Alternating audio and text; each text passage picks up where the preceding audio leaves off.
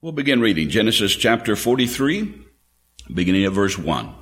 Now the famine was severe in the land, and it came to pass, when they had eaten up the grain which they had brought from Egypt, that their father said to them, Go back, buy us a little more. So the brothers have returned back to Canaan, back to their father, but now that grain that they brought, they've run out. But Judah spoke to him, saying, The man solemnly warned us, saying, You shall not see my face unless your brother is with you, that is Benjamin. If you send our brother with us, we will go down and buy you food. But if you will not send him, we will not go down. For the man said to us, and of course the man being referred to is Joseph, but they didn't know that yet, You shall not see my face unless your brother is with you. And Israel said, Why did you deal so wrongfully with me as to tell the man whether you had still another brother? But they said, The man asked us pointedly about ourselves and our family, saying, Is your father still alive? Have you another brother? And we told him according to these words. Could we possibly have known that he would say, Bring your brother down? Then Judah said to Israel his father, Send the lad with me, and we will arise and go, that we may live and not die, both we and you, and also our little ones. They all had families at this time. I myself will be surety for him. From my hand you shall require him. If I do not bring him back to you and set him before you, then let me bear the blame forever. For if we had not lingered, surely by now we would have returned this second time. When you remember that Judah was the brother that had the idea, let's not kill Joseph, let's sell him to the Ishmaelites. We read that back in Genesis 37 and verse 26. So this same Judah that sold Joseph out of hatred and jealousy, now we see him beginning to change a little bit, and now he's willing to protect this other favored son, Benjamin. He's come full circle and is willing to give his life to save his father's favorite son, the complete opposite of where he was with Joseph. Verse 11. And their father Israel said to them, If it must be so, then do this.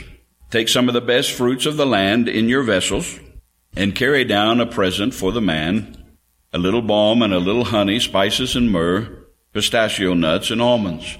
Take double money in your hand, and take back in your hand the money that was returned in the mouth of your sacks. Perhaps it was an oversight. Remember, the first time they came back, Joseph gave them their money back secretly, and they thought that that was probably a trap, and that it was God's cursing them for what they had done to Joseph. Take your brother also, and arise, go back to the man, and may God Almighty give you mercy before the man, that he may release your brother. Simeon was still being held as an assurance that they would come back. So Simeon was in prison back in Egypt. He says that your brother would be saved, and also Benjamin. If I am bereaved, I am bereaved. Jacob, it's kind of the old saying that we should never say, but that many people do, many of God's people. When all else fails, trust God. And that's kind of where Jacob was. He was between a rock and a hard place. And he says, okay, if you got to go, and we'll trust God to protect you. Well, he should have started out there in the first place. And Jacob's still learning the path of faith. It's a lifelong process. It is for him and it is for us. He calls on the mercy of God for the survival both of his sons as well as himself. In verse 15. So the men took that present and Benjamin, and they took double money in their land, and arose and went down to Egypt, and they stood before Joseph. When Joseph saw Benjamin with them, he said to the steward of his house, Take these men to my home, and slaughter an animal, and make ready, for these men will dine with me at noon. Then the man did as Joseph ordered, and the man brought the men into Joseph's house. Now the men were afraid because they were brought into Joseph's house, and they said, It is because of the money which was returned in our sacks the first time that we are brought in, so that he may take a case against us and seize us, to take us as slaves with our donkeys. And when they drew near to the steward of Joseph's house, they talked with him at the door of the house. So now these brothers are talking to Joseph's servant.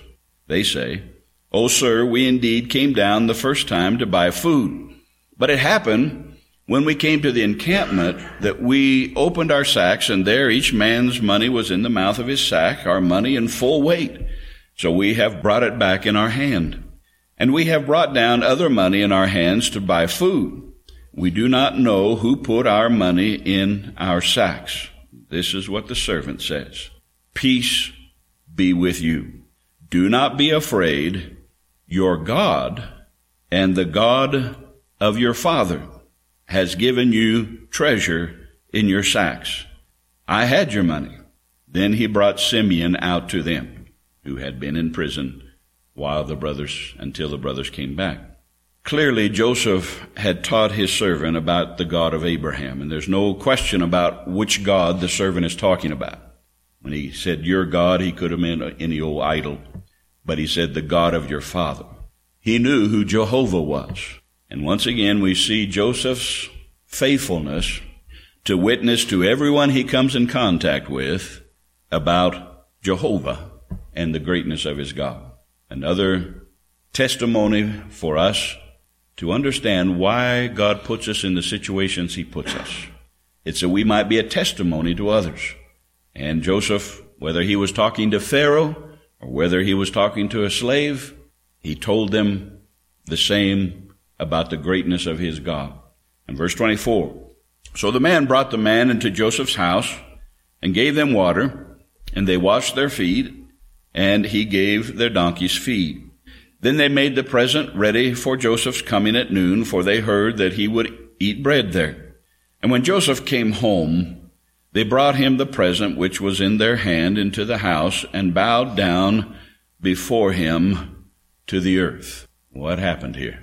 God is fulfilling his word to Joseph through those dreams. The vision is complete. The 11 brothers are all bowing, and they were Jacob's ambassadors, his representative of the entire family. And so as God had revealed in Joseph's dream, the entire family is bowing down to Joseph. God's word will always be fulfilled. Usually not how we think, and probably not even how we want at first. But God is faithful to his word. We need to trust him in every situation. Remember back all the experiences that Joseph had to get to this place, all the horrific experiences that Joseph had. They were all preparations for this very moment, for the fulfillment of God's word. This is what it means to live by faith. Not to live according to your emotions or be directed by your circumstance, but by knowing what the will of God is for your life. Verse 27. Then he asked them about their well-being and said, "Is your father well? The old man of whom you spoke, is he still alive?" And they answered, "Your servant, our father, is in good health. He's still alive." And they bowed their heads down and prostrated themselves. Then he lifted his eyes and saw his brother Benjamin, his mother's son, and said, "Is this your younger brother of whom you spoke to me?" And he said, "God be gracious to you, my son." Now his heart yearned for his brother. So Joseph made haste and sought somewhere to weep. And he went into his chamber and wept there. Again, we see the tender heart of Joseph. He wanted to reveal himself to his brothers, but he knew that it wasn't time. He knew that that God was still doing a work in them before they could fully understand what God had done and what he is doing and why he did it. And so Joseph continues to hide himself, his identity, from his brothers. And we see his loving patience to do what is best for the family. If it was for Joseph, he would have revealed himself already, especially to his younger brother Benjamin. But it wasn't God's time, and it wasn't best for the family. So he did what was right for them. Verse 31, Then he washed his face and came out, and he restrained himself, and said, Serve the bread. So they set him a place by himself, and them by themselves, and the Egyptians who ate with him by themselves, because the Egyptians could not eat food with the Hebrews, for that was an abomination to the Egyptians. And they sat before him, the firstborn according to his birthright, and the youngest according to his youth. And the men looked in astonishment at one another. So there was assigned seating here. And Joseph is the one that assigned the seating. And he put them in their birth order around the table. And they looked at one another. How could this possibly be a coincidence? Joseph kept directing his brothers' thoughts toward the providence and the wisdom of God. It wasn't a coincidence. He was making them see God's hand in all that was going on. Their correct birth orders, their seating arrangement could not possibly have been known by this Egyptian. They still thought Joseph was an Egyptian. He was speaking to them through an interpreter. They still didn't know him. Verse 34, then he took servings to them from before him, but Benjamin's serving was 5 times as much as any of theirs. So they drank and were merry with him. Joseph is still putting them to the test. Benjamin was his only full brother. He was clearly a favorite of his father, just as Joseph was. And Joseph wanted to see if they had truly repented of their jealousy and their hatred of Rachel's children. They seemed to demonstrate that they didn't want to make the same mistake with Benjamin that they had made with Joseph. In chapter 44, one last test, beginning at verse 1. Genesis 44 and verse 1. And he commanded the steward of his house, saying, fill the men's sacks with food as much as they can carry, and put each man's money in the mouth of his sack. Also put my cup, the silver cup, in the mouth of the sack of the youngest, and his grain money. So he did, according to the word that Joseph had spoken. As soon as the morning dawned, the men were sent away, they and their donkeys. And when they had gone out of the city and were not yet far off, Joseph said to his steward, get up, follow the men, and when you overtake them, say to them, why have you repaid evil for good? Is not this the one from which my Lord drinks, and with which he indeed practices divination? You have done evil in so doing. So he overtook them, and he spoke to them these same words, and they said to him, why does my Lord say these words? Far be it from us that your servants should do such a thing. Look, we brought back to you from the land of Canaan the money which we found in the mouth of our sacks. How then could we steal silver or gold from your Lord's house? With whomever your servants it is found, let him die, and we also will be my Lord's slaves. And he said, now also let it be according to your words. He with whom it is found shall be my slave, and you shall be blameless. Then each man speedily let down his sack to the ground, and each opened his sack. So he searched. He began with the oldest, and left off with the youngest, and the cup was found in Benjamin's sack. Then they tore their clothes. And each man loaded his donkey and returned to the city. So Judah and his brothers came to Joseph's house, and he was still there, and they fell before him on the ground. And Joseph said to them, what deed is this you have done? Did you not know that such a man as I can certainly practice divination? Then Judah said, what shall we say to my Lord? What shall we speak? Or how shall we clear ourselves? God has found out the iniquity of your servants. Finally, Judah calls what they did to Joseph what God calls it: iniquity, sin. He says, here we are, my Lord's slaves, both we and he also with whom the cup was found. But he said, far be it from me that I should do so. The man in whose hand the cup was found, he shall be my slave. As for you, go up in peace to your father. Then Judah came near to him and said, O my Lord, please let your servant speak a word in my Lord's hearing, and do not let your anger burn against your servant, for you are even like Pharaoh. My Lord asked his servants, saying, have you a father or a brother? And we said to my Lord, we have a father, an old man, and a child of his old age who is young. His brother is dead." Judah and his brothers probably truly believed Joseph was dead, not believing that such a young, tender young man could survive the torments of slavery. They probably thought he really was dead by this time. About 22 years have passed. "And he alone is left of his mother's children, and his father loves him. Then you said to your servants, 'Bring him down to me, that I may set my eyes on him.' And we said to my lord, 'The lad cannot leave his father, for if he should leave his father would die.' But you said to your servants, 'Unless your youngest brother comes down with you, you shall see my face no more.' So it was, when we went up to your servant my father, that we told him the words of my lord, and our father said, 'Go back and buy us a little food.' But we said, 'We cannot go down if our youngest brother is with us. Then we will go down, for we may not see the man's face unless our youngest brother is with us.' Then your servant my father said to us, 'You know that my wife bore me 2 sons,'" his favorite wife, "'and the one went out from me, and I said, surely he is torn in pieces, and I have not seen him since.'" Talking about Joseph. That's what he was told by Joseph's brothers. "But if you take this one also from me, and calamity befalls him, you shall bring down my gray hair with sorrow to the grave.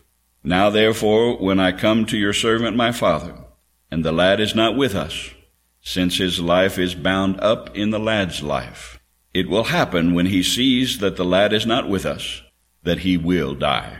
So your servants will bring down the gray hair of your servant our father with sorrow to the grave. For your servant became surety for the lad to my father, saying, 'If I do not bring him back to you, then I shall bear the blame before my father forever. Now therefore, please let your servant remain instead of the lad as a slave to my lord, and let the lad go up with his brothers. For how shall I go up to my father if the lad is not with me, lest perhaps I see the evil that would come upon my father?'"